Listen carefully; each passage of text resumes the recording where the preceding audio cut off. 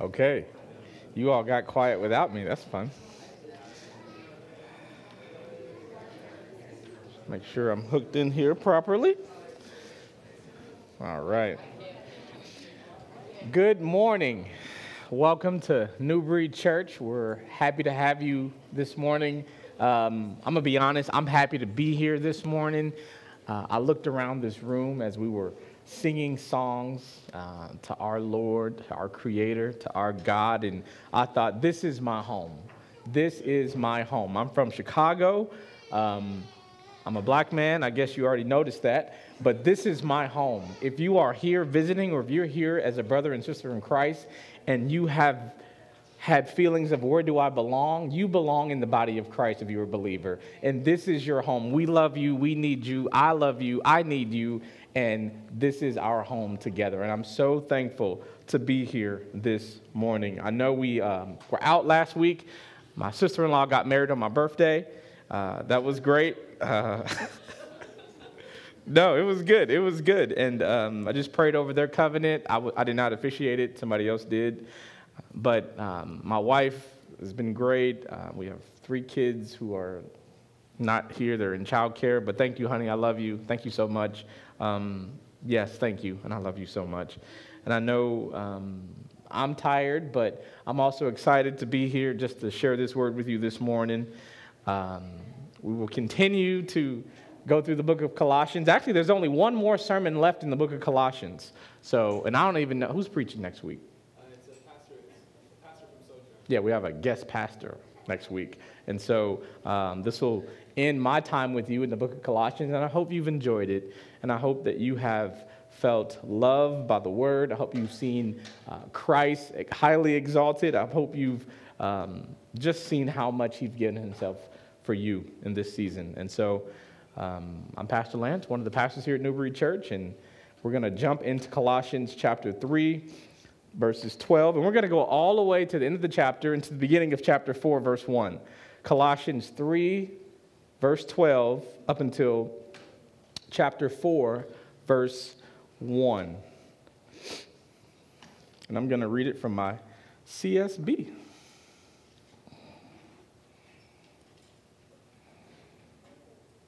Therefore, as God's chosen ones, holy and dearly loved, put on compassion, kindness, humility, gentleness, and patience, bearing with one another and forgiving one another if anyone has a grievance against another. Just as the Lord has forgiven you, so you are also to forgive. Above all, put on love, which is the perfect bond of unity, and let the peace of Christ, to which you were also called in one body, rule your hearts, and be thankful. Let the word of Christ dwell richly among you in all wisdom, teaching and admonishing one another through psalms, hymns, and spiritual songs, singing to God with gratitude in your hearts. And whatever you do in word or in deed, do everything in the name of the Lord Jesus, giving thanks to God the Father through him. Verse 18, wives, submit to your husbands as is fitting in the Lord. Husbands, love your wives and don't be bitter toward them. Children, obey your parents in everything, for this pleases the Lord. Fathers, do not exasperate your children, so they won't become discouraged. Slaves, obey your human masters in everything. Don't work only while being watched as people pleasers, but work wholeheartedly, fearing the Lord. Whatever you do, do it from the heart as something done for the Lord and not for people, knowing that you will receive the reward of an inheritance from the Lord. You serve the Lord Christ, for the wrongdoer will be paid back for whatever wrong he has done, and there is no favoritism. Masters, deal with your slaves justly and fairly, since you know that you too have a master in heaven. Let's pray. Father, we thank you that you have called us to this place, that you have called us not by accident, not by happenstance, but each and every one of us, you have made intentionally. You have divinely designed us. You have carefully crafted us in Christ Jesus. And for that, we say thank you, Lord. Thank you that you have allowed us to gather around your word this morning, that we can sing spiritual songs and hymns, and we can lift high the name of Christ. And I pray that this word would be just so beautiful to the people of God, not because of me, but hide me, Father, and may your word shine through all of my imperfections, Father. Father, I pray that if this text is difficult for some of us this morning, I pray that you would go before us and you would massage our hearts and you would intercede as you have already told us you would do, that we would trust you and look more like you. Father, thank you for this word, and may you be glorified. In Jesus' name we pray. Amen. You all didn't have to stand up for that, so that's free. One of the most significant seasons in my life, in fact, there were two, is when I was transitioning from high school to college, actually 8th grade to high school, and then high school to college. Maybe you all have a transition like that as well. Going into my first year of high school, I had never made the honor roll. I didn't know what it would be like. I knew that it was a few blocks from my house. I knew that it was a school known for its basketball skills. I didn't know any of the teachers. I didn't know who would be there. A few things I did know, like I figured, you know what? I would have different classes. I'd have to take a certain bus route. I'd have to try out for the baseball team. That was a fun experience. There were new classes and new classmates and new teammates. The school was new. The expectations were new. The grading scale was different. Everything seemed bigger and weightier, quite frankly. The other time I felt this transition season in my life hit me was going from high school to college. I'd graduated from a high school on the south side of Chicago, and now I had to come to Central Kentucky, Kentucky State University, and the places are different, let me tell you. I went from taking the Chicago Transit Authority and the L to taking a bypass. I went from a bus system that ran every 5 minutes to a bus system that ran every hour. There were new things I had to learn. I couldn't go by the old operating system. I had to try something different. And when I got an internship, I couldn't speak the same, right? I had a job now. I couldn't wear the same clothes that I was used to wearing. I had to learn how to put on different clothes. I had to learn how to advocate for myself as a student. My life was different. I had to do something different as a young professional. In fact, one of the biggest differences from my 8th grade year all the way up to college was that, once again, I've never made the honor roll up to this point. I've made C's and D's and some B's and C's and a few A's in gym class and maybe art, but even then I failed art. I had to do something different. The closest I got to the honor roll was 4 A's and 2 C's in high school. Never got close in elementary school. Those 2 C's were pre-calculus and something else evil. So when I became a college student, things were different. I was able to make straight A's my freshman year, my first semester there. President's list, dean's list, but who cares? And I graduated. I had to do something different. I had to put on something different. Another illustration I have for you, if you are into Disney, I know we have friends who've been to Disney recently. You know that Disney princesses are magical, right? And so when the magic hits, they get new drip. When the magic hits them, they get new clothes. That's just Cinderella. Yep. And the same is true for us. When the Spirit hits us in a particular way, when the Spirit just hits us, how about that? We get new outerwear. Y'all know where I'm going with this. Somebody gets new clothes. You ever know somebody who gets new clothes and they act like they don't know nobody? Yeah. Well, that should be us in a sense, right? Like, so the old Lance, the Lance that had to do something different spiritually, maybe shouldn't recognize that the new Lance, let me say it that way, maybe shouldn't recognize the old Lance. Maybe I need to act a little brand new in a good way. I'm not prescribing ghosting friends after salvation, but there is a precedent in Scripture that we ghost the old self, to leave the old flesh behind and to never contact him or she again. If they call, we ain't got to pick up. If they text, we ain't got to respond. If they knock on the door, we can act like nobody home. He or she don't live here no more. We can tell them that. We can tell them that. They don't live here no more. So you're like, brother, where are you going with this?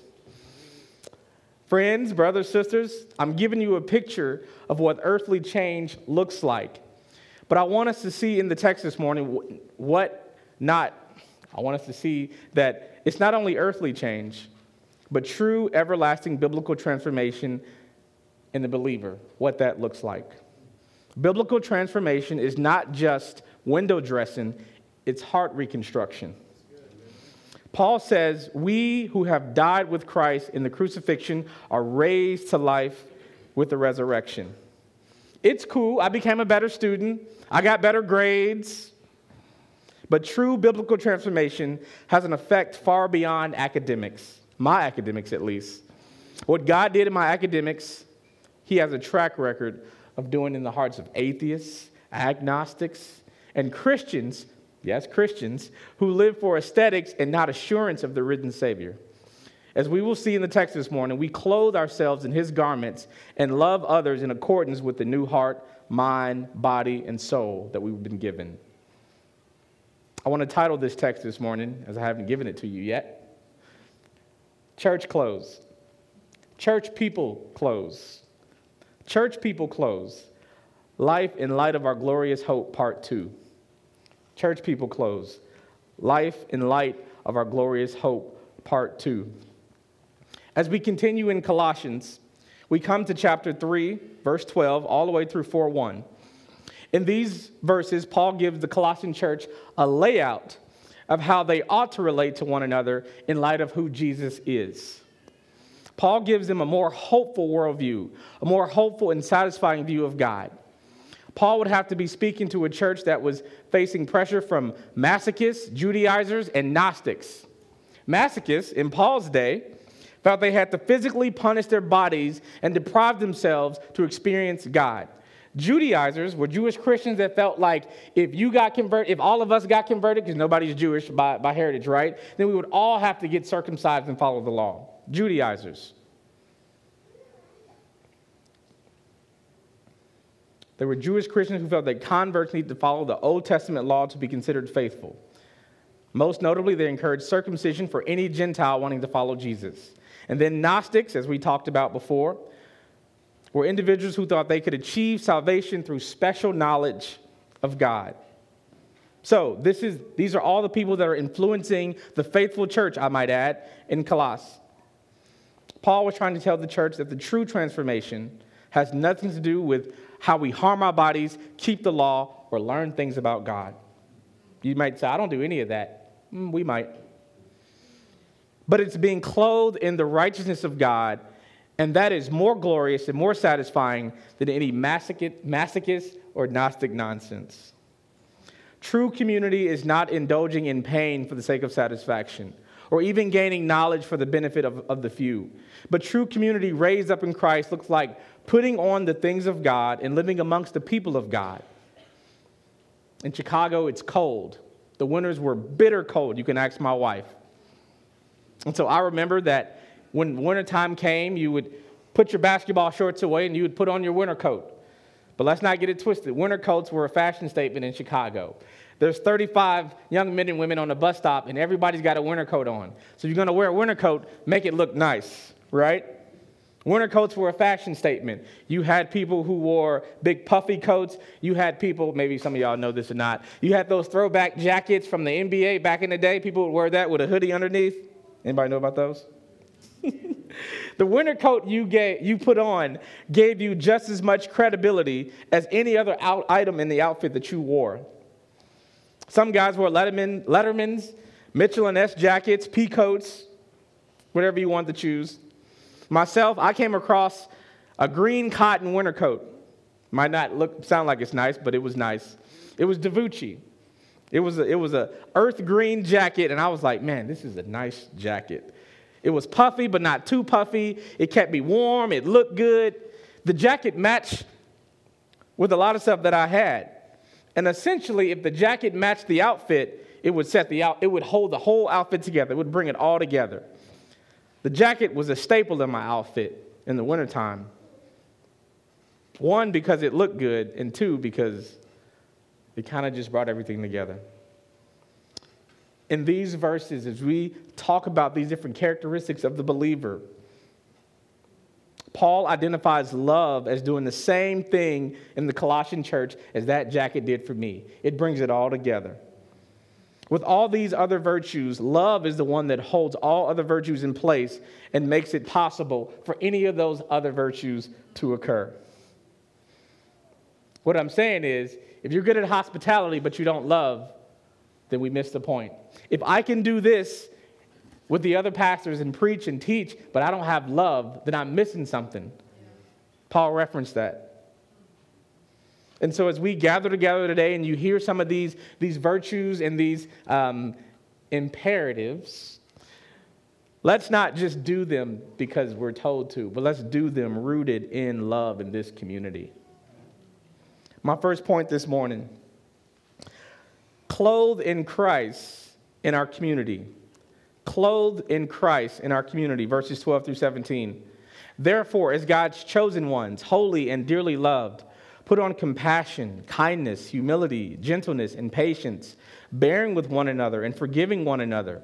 If anyone has a grievance against one another, just as the Lord has forgiven you, so you are also to forgive. Above all, here we go, put on love, which is the perfect bond of unity. And let the peace of Christ, to which you were also called in one body, rule your hearts, and be thankful. Let the word of Christ dwell richly among you, in all wisdom, teaching and admonishing one another through psalms, hymns, and spiritual songs. We just did that. Singing to God with gratitude in your hearts. And whatever you do, in word or deed, do everything in the name of the Lord Jesus, giving thanks to God the Father through him. I love how Paul describes the life of the believer in this section. He reminds the Colossian believers of things that we need to be reminded of each day. You are chosen. You are holy. You are set apart. You are dearly loved, verse 12 says. Our position in Christ allows us to perform in Christ. Let me say that again. Our position in Christ allows us to perform in Christ. Paul says this is who you are, chosen, picked with purpose, holy, a people set apart, and dearly loved. That's our position. Then Paul says this is what you do. Let rule the peace of Christ. Be thankful. Let dwell the word of Christ. Do everything in the name of the Lord. Sing with gratitude. Teach and admonish. Wives submit, husbands love, children obey, bondservants obey, masters deal justly, perform. This is not a to-do list. This is a he did it list, and because he did it, we will show it. Amen. I was thinking about what Pastor Michael said last week about I'm gonna get this, indicative. Pastor Michael, indicative. That's a tough one. I listened to it on the podcast, y'all. Indicative. But I know it's a $10 word, but think about it. You have children, right? Like, what they do does not determine how you relate to them and how you love them. Like, if your child wastes their cookies or their apple juice or their juice, or if they write on the wall, they are still your child. It doesn't supersede the fact that they are your child from you. They're your son, they're your daughter, and you're going to love them regardless of how much Crayola they got on the table. Yeah. How much more does God see us as dearly loved, chosen children, right?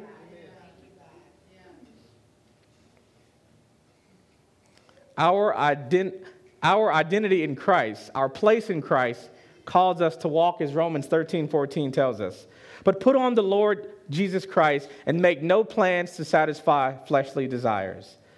The flesh doesn't forgive, it finds the other person's faults. The flesh doesn't call us to bear with one another, it tells us to bail out.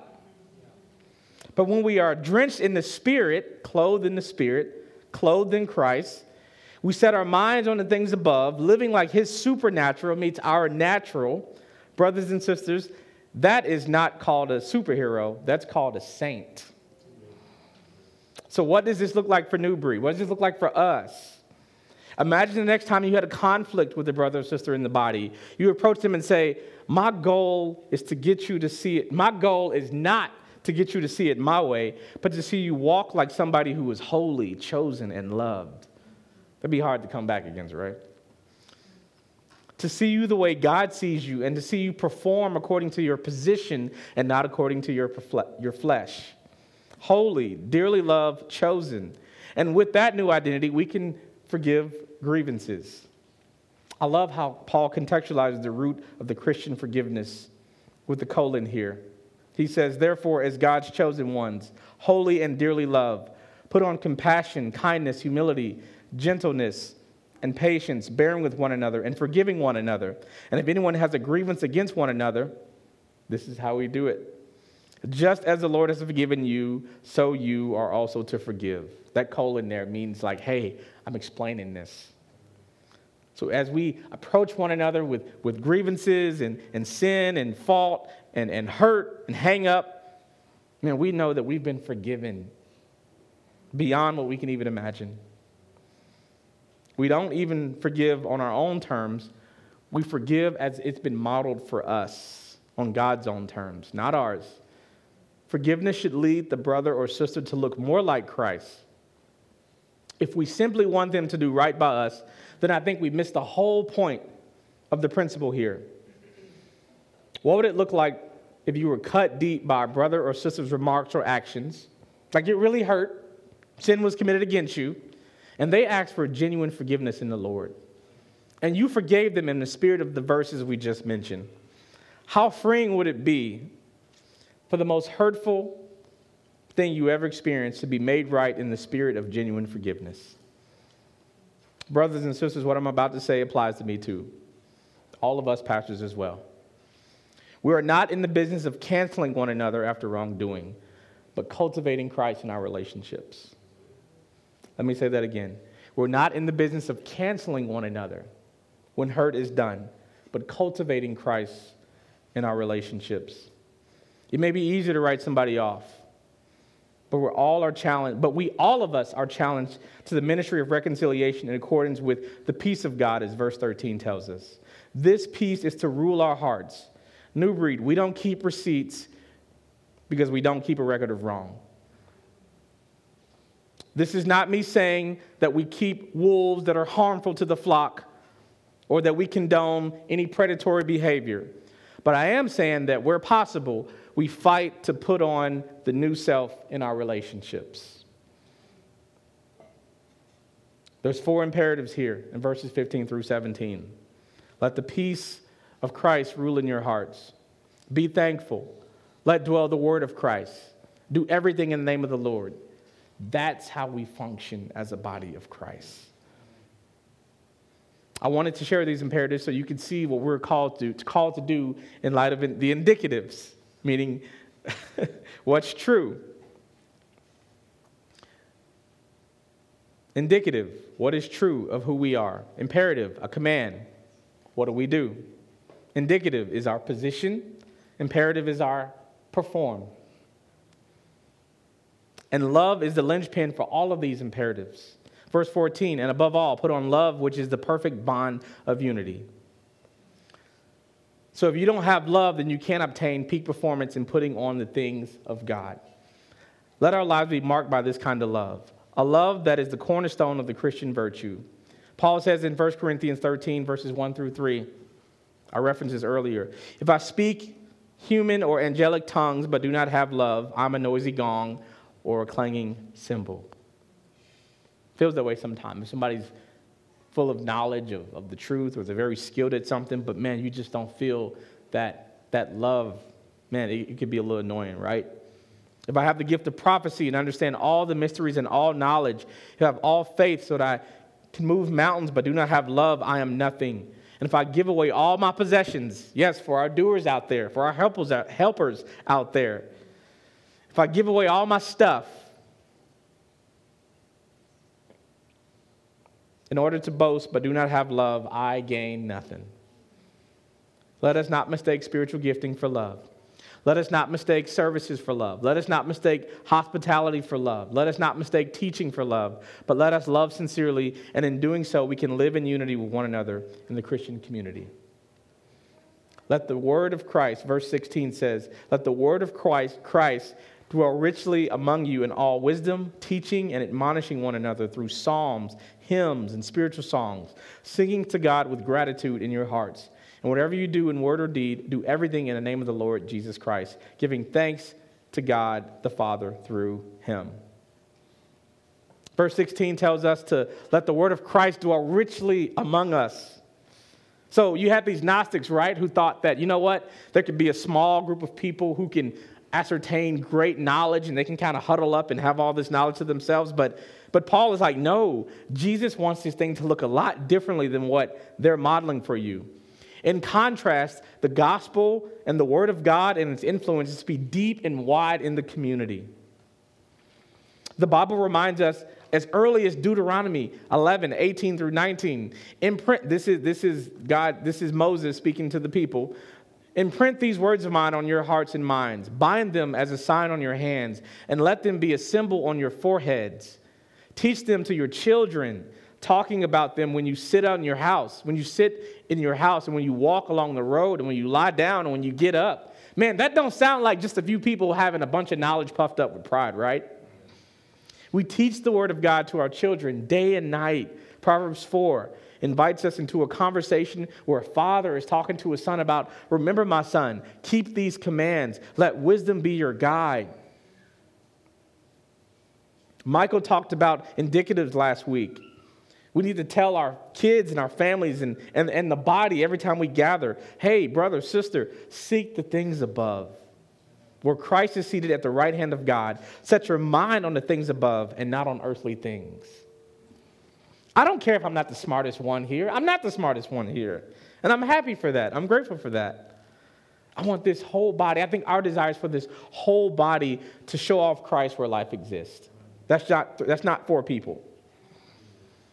And then you got the culture of masochism, told the people to painfully beat the sin out of themselves. If we just put the body through enough pain, then we can punish ourselves to be right with God, right? Now you might say, well, we don't beat ourselves because we sin, Pastor Lance. Well, I'm saying sometimes we can have that heart if we're honest. We can try to put our bodies and we can try to bare white knuckle it to look more like Jesus and to be made right with God and other people. So we can't just jump on the masochist because you know what? We would do something similar left to our own devices. We don't have to harm ourselves to keep the Old Testament law to be right with God. We can worship with one another and set our minds on things above and be clothed in Christ. Verse 17, whatever you do in word or deed, do everything in the name of the Lord Jesus, giving thanks to God the Father through him. The New Testament is made up of gospels, epistles, personal letters, and you got the book of Revelation. It's big and scary, right? What we don't have in the New Testament is a set of rules or law like the canon or the Old Testament, right? To govern God's people. So in the Old Testament, you had the Pentateuch that governed God's people as a means of relationship to build with God's people between God and his people, right? In the New Testament, you see the gospel is spreading to Jews, Gentiles, various types of non-Jewish people groups. Galatians talks about this. Paul understands his audience. He is writing to people coming from polytheism and also some people who were super religious. So he understands not to place a burden on those who are not traditionally Jewish, but to remind the newcomers to Christ and to faith, to seek in all things Christ. As it relates to the Corinthian church, taking communion and drinking at the table of idols, Paul writes this: you cannot drink the cup of the Lord and the cup of demons. You cannot partake of the table of the Lord and the table of demons. Paul knew he was dealing with many different people coming from many different backgrounds.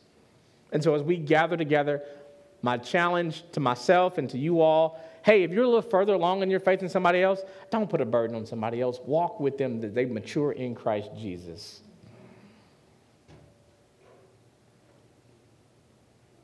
So all of these imperatives were to do with how we clothe ourselves in the community of God. But this set of verses that I'm going to transition to next is how we clothe ourselves in our home. So not only are we clothed in Christ in our community, in our church community, you can say, but point 2, we are clothed in Christ in our family. All right, ladies, don't throw nothing at me. Verses 18 through 21. Wives, submit to your husbands as fitting in the Lord. Husbands, love your wives and don't be bitter toward them. Children, obey your parents in everything, for this pleases the Lord. Fathers, do not exasperate your children so that they won't become discouraged. With these verses, I want to look at the dynamic between a husband and a wife and parents and children. The church that Paul was writing to had a cultural picture of marriage that we have to place into context to help us see why he wrote this.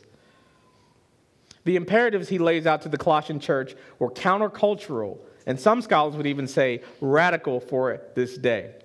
Now, if you know anything about Roman society, they didn't do anything halfway, right? Roads, buildings, scholarship.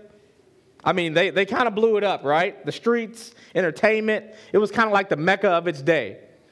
The Roman family was a trip, let me put it that way. They had a particular dynamic that was interesting, to say the least.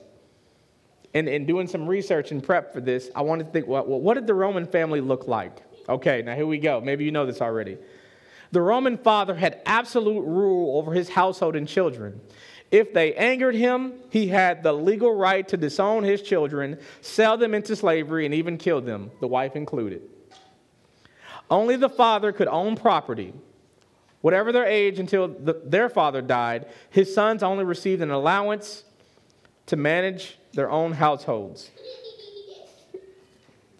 Sons were important because Romans put a lot of value on continuing the family name. If a father had no sons, then he could adopt one, often a nephew, to make sure that the family line would not die out. Roman women usually married in their early teenage years, while men waited until they were in their mid-20s. So you can imagine you got a young woman who is coming under the submission and the total submission of this man, who can do anything he wants with her if he sees fit, if she doesn't do something right. That's kind of messed up, guys. As a result, the woman was usually much younger than the man, the husband. As was common in Roman society, while men had formal power, women exerted influence behind the scenes. It was accepted that the mother was in charge of managing the household. In the upper classes, she was also expected to assist her husband's career by behaving with modesty, grace, and dignity. But the influence of women only went so far. The father had the right to decide whether to keep newborn babies after birth. The midwife placed the babies on the ground. So essentially there was a practice of, like, if a man and a woman had a baby, the midwife would customarily set the baby on the ground, and if he was like, all right, I'm going to take the baby, we're going to accept this baby into our family, he'd pick the baby up, right? And that would say, all right, they're going to keep the baby. But if he just left the baby for reasons such as he didn't want it or they weren't in a good position, then that baby was just laying there, and ideally a peasant or a slave would have to care for that baby, right? And so kind of keep that in mind as we read these verses, right? Like, it may sound counterculture to us, but it was really counterculture to them, right? It was radical. That Paul would use this language of how women and men and children are to submit to one another. What Paul was charging the Colossian church to do was to practice a family dynamic that submitted itself to the rule of Christ and not the culture of the day. Beginning with clothing themselves with the things of God and setting their mind on heavenly things, which included how to live not solely for the Roman Empire, but as members of the kingdom of God. What Paul was proposing was radical. Paul begins his family life commission by saying, wives, submit to your husbands. But don't miss this, as fitting in the Lord. Ah, yes. Ladies, you're like, see, I told you. Paul very well knew the harshness of Roman society. Paul was in jail himself a lot, right? He's in jail as he's writing this book. So he knew that the Roman institution could be a harsh one at times. Paul did not give greater details on what that looked like here in Colossians, but I think we have to look at this verse in context as to what Paul had previously mentioned about putting on the new self and how the believer is to walk in humility, forgiveness. So men, as you are the head of your household and your wife is asked to submit to you, you model humility, forgiveness, bearing with them in love. This naturally would apply to Christian households. Paul also knew that a woman could gain her independence. This is another cultural reference. So submission to a man, when you could legally be free of male control if you had enough kids, was a big deal. So if she had enough kids, she could say, you know what, I'm good. She's recognized as an independent woman. But Paul says, submit to your husbands. Ladies, hear me say, as your pastor, as one of the pastors, sisters in Christ, while the world may call you subservient at times, while male headship is often scoffed, mocked, and dare we say brutal, we get scoffed at, and if we're honest, it can find our way in our own churches. Please know that it is an act of obedience and pleases God that you serve your husbands and submit to your husbands. For any man who is saying amen for the wrong reason this morning, know that God is serious about his bride and his daughters. If you're a woman here today and you are wrestling with this call to submit to your husband, if you're a single sister and you're like, I got to submit to some dude one day, dear sister, look no further than Jesus. Yes, the Jesus we mentioned in Colossians 1, who is the preeminent one of all creation. Yes, the Jesus who holds all things together. Yes, the Jesus who made all things. Yes, the Jesus who's the firstborn of creation, the image of the invisible God. Yes, the Jesus that we talked about is the picture of perfect submission. The most powerful man to ever walk the earth was also a picture of perfect submission. Philippians 2, 5-8, let this mind be in you, which also is in Christ Jesus, who being in the form of God, did not consider it robbery to be equal with God, but made himself of no reputation, taking the form of a bondservant and coming in the likeness of men. And being found in appearance as a man, he humbled himself and became obedient to the point of death, even to death on a cross. John 14:10. This is Jesus speaking. Do you not believe that I am in the Father? That I am in the Father and the Father in me? The words I speak to you, I do not speak on my own authority, but the Father who dwells in me does the works. And there's plenty of other verses that talks about Jesus' submission. Jesus in the garden, sweating blood and tears. And he's like, can this cup pass? Not your will, not my will, but your will be done, right? Sisters in Christ, take heart in what Christ has done for you and has modeled for you. When you consciously submit to your husband, as this word submit describes, Paul is not yelling at women. He's not degrading women. He's telling them to make a conscious decision to submit themselves to their husband in a way that honors and reflects what Christ has already done in his relationship with his Father, God the Father, and done for every believer in our salvation. Submit. Submission is a picture of obedience, and obedience that was first modeled by Jesus. Fear not, fret not. Sisters, you are not called to submit to any false teachings or sin or abuse, but only that which is of Christ. You are not a second-tier Christian. You are not a second-tier human or a second-tier part of creation. You are loved, called, chosen. You're the ones who worship with the tambourine. Yes, Sister Miriam, when God delivered his people out of Egypt, she bust out that tambourine, right? You are the spiritual family line of the women who washed Jesus' feet, of the woman who washed Jesus' feet. She embalmed his body with that precious gift that was worth more than we will ever know. She emptied it all out for the one who was emptied out for her. Yes, you women who are in the legacy of Ruth, who in her submission and loyalty to Naomi gave us David, who gave us King Jesus. Yes, women of faith, you women of faith, who are in the line of Mary, Elizabeth, Sarah, and the line goes on and on. Women of God bear the image of Christ. You clothe yourself in his image as you faithfully submit to your husband as he follows Christ. Fellas, our turn. Colossians 3, verse 19 reads, husbands, love your wives and don't be bitter towards them.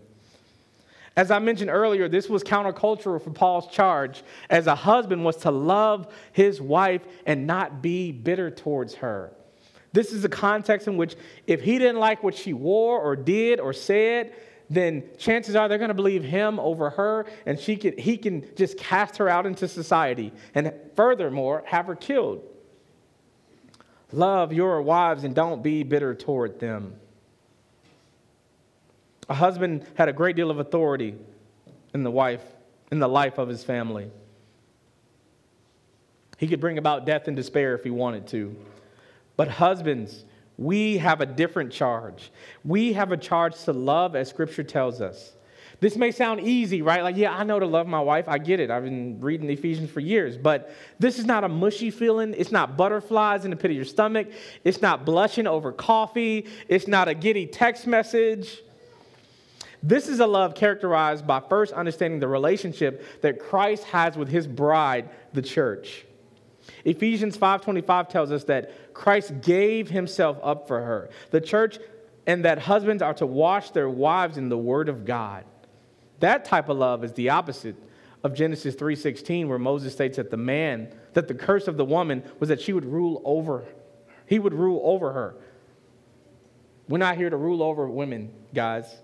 We're here to wash them and to sacrifice ourselves so that they may look more like Jesus. Fellas, we have the privilege to love our wives well. Let me challenge us, as Robert Lewis has spoken before. We can be real men. Sorry, ladies, I don't have one of these for you.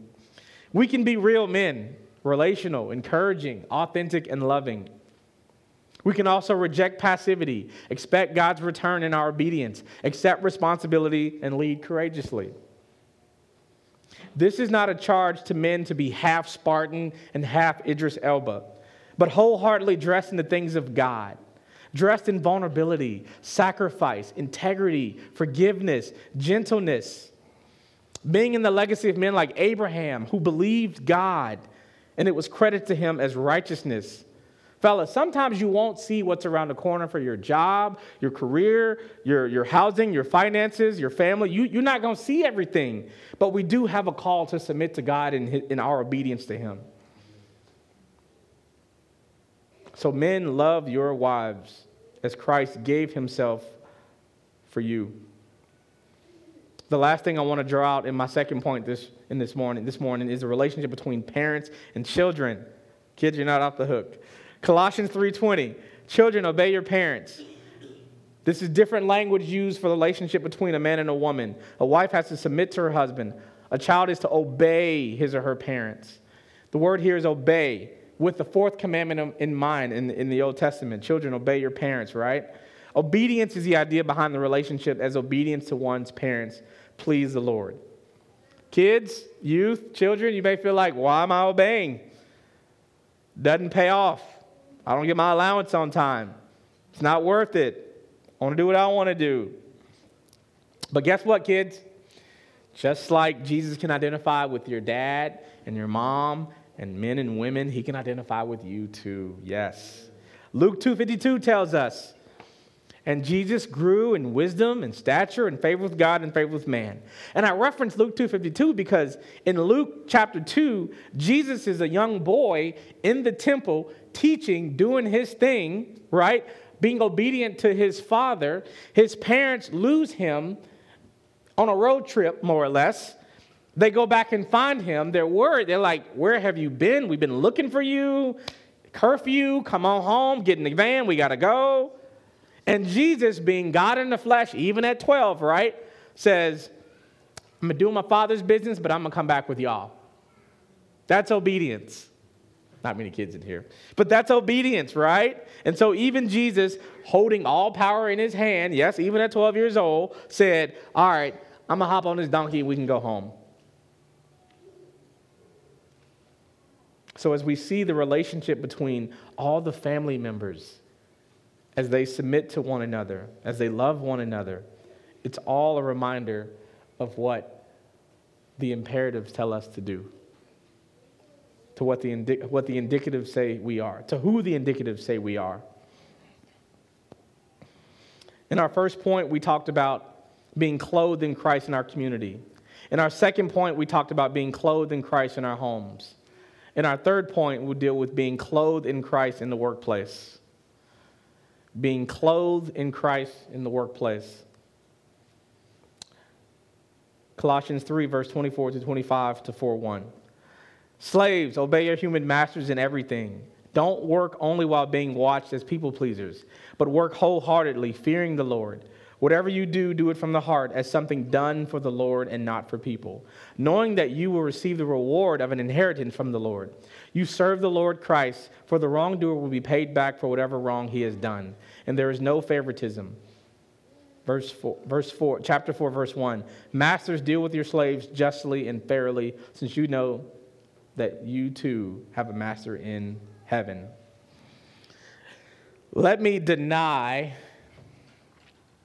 the evils of chattel slavery in the 16th century in this country. This is not a submission to race-based chattel slavery.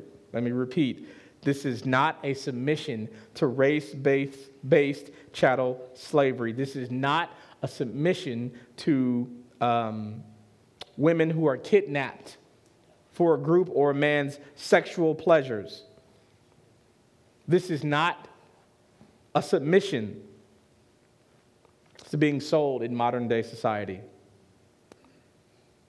So bondservants, as you have heard from the pulpit before here, this is not chattel slavery. This is not an endorsement of slavery or sex trafficking. Paul is merely addressing all the interpersonal relationships that would have existed in his cultural context. In Colossians 4, verse 9, Paul invites the church to see Onesimus as a faithful and loved brother as one of them. You remember Onesimus? Onesimus is in the book of Philemon, right? In verse 7, in chapter 4, Paul writes to Tychicus, our dearly loved brother, faithful minister, and fellow servant in the Lord, will tell you all the news about me. This is Paul's at the end of this book. I've sent him to you for this very purpose, so that you may know how we are, and so that he may encourage your hearts. He is coming with Onesimus, that was the former slave, a faithful and dearly loved brother who is one of you. Right? And that's a reference back to Onesimus, a slave from the book of Philemon. So even Paul addressed this and sought to rectify that relationship because he was chosen, holy, loved, and set apart even then, even in that moment. He's a slave, but he was a slave, but now they address him as a brother. Onesimus is such a great case because he is living proof of how biblical authors thought that the situation how they thought it should have been handled.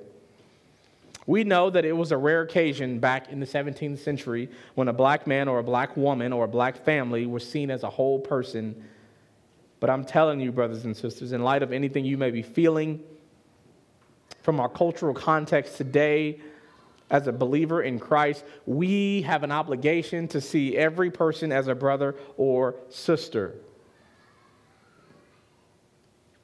And even more so that if you are feeling the weight of your ethnicity right now, not because something's wrong with you, but because what you may see on TV or what people may be doing to different people, know that as a believer in Christ, you are loved, chosen, and set apart. A little more practicality in this verse is a workplace environment. I know some of you are managers and supervisors. Be mindful of your conduct towards your employers. Be mindful of how you interact with them, even when they do wrong. Yes, there's a protocol, possibly, I'm sure, but how are you even speaking to them and interacting with them that in a way that models Christ? You can still be humble when you're right. If we work for someone or have to answer to someone, like most of us do, I suppose, in a chain of command, be mindful that Paul charges the servant not to work as if no one is watching, only to please man, but to work unto the Lord. If your boss is not the best communicator, leader, etc., I've talked to you, some of you, we still have to clothe ourselves in the things of God and to set our minds on the things that are above. So if you're a child, a mother, a woman, a husband, a wife, an employee, an employer, a Christian, a member of the body of Christ. Our position in Christ allows us to perform in Christ. What Christ says is true of who we are allows us to do for him. We are clothed in Christ in our community. We are clothed in Christ in our homes. And we are clothed in Christ in the workplace. And the beauty is, Revelation gives a beautiful picture of us in heaven, in glory. And it says that we are wearing the white robes. And he, Christ, is wearing the blood-soaked robe. What a beautiful picture of the gospel. That we who were created in the image of God, right? That we in our fallen state could not get right with God on our own terms. But it was Jesus who lived the life that we could not live and died the death that we deserve. As Romans tells us that our sin causes us to deserve death, separation from God for all of eternity. But yet we wear those white robes. We wear those heavenly clothes. You talk about some church clothes. Those are the church robes that we can look forward to wearing one day in glory. So if you're here today and you have not placed your faith in the Lord Jesus Christ and you want that white robe and you want to go see Jesus and all of that swag, man, put your faith in what he did today. If these verses were hard for you, they only make sense in the context of a holy and righteous God redeeming a people that could not redeem themselves to himself. That's the only way these verses make any sense at all, as hard as they are, even then and now. And so I say, we can clothe ourselves in Christ and set our minds on the things above. Let's pray. Heavenly Father, we are grateful that you emptied yourself out for us, who sometimes we just want to hold it all for us, Father. Father, when it's hard, sometimes we can flee. Sometimes we can fall back into old patterns. But when it was hard for you, you were most obedient even through the blood, sweat, and tears, Father. That your model of humility, of love, of sacrifice is one that we can set our minds on to model you in our community, in our homes, and in our work environments, Father. And so I thank you for this word this morning, and may you be glorified. In Jesus' name we pray. Amen.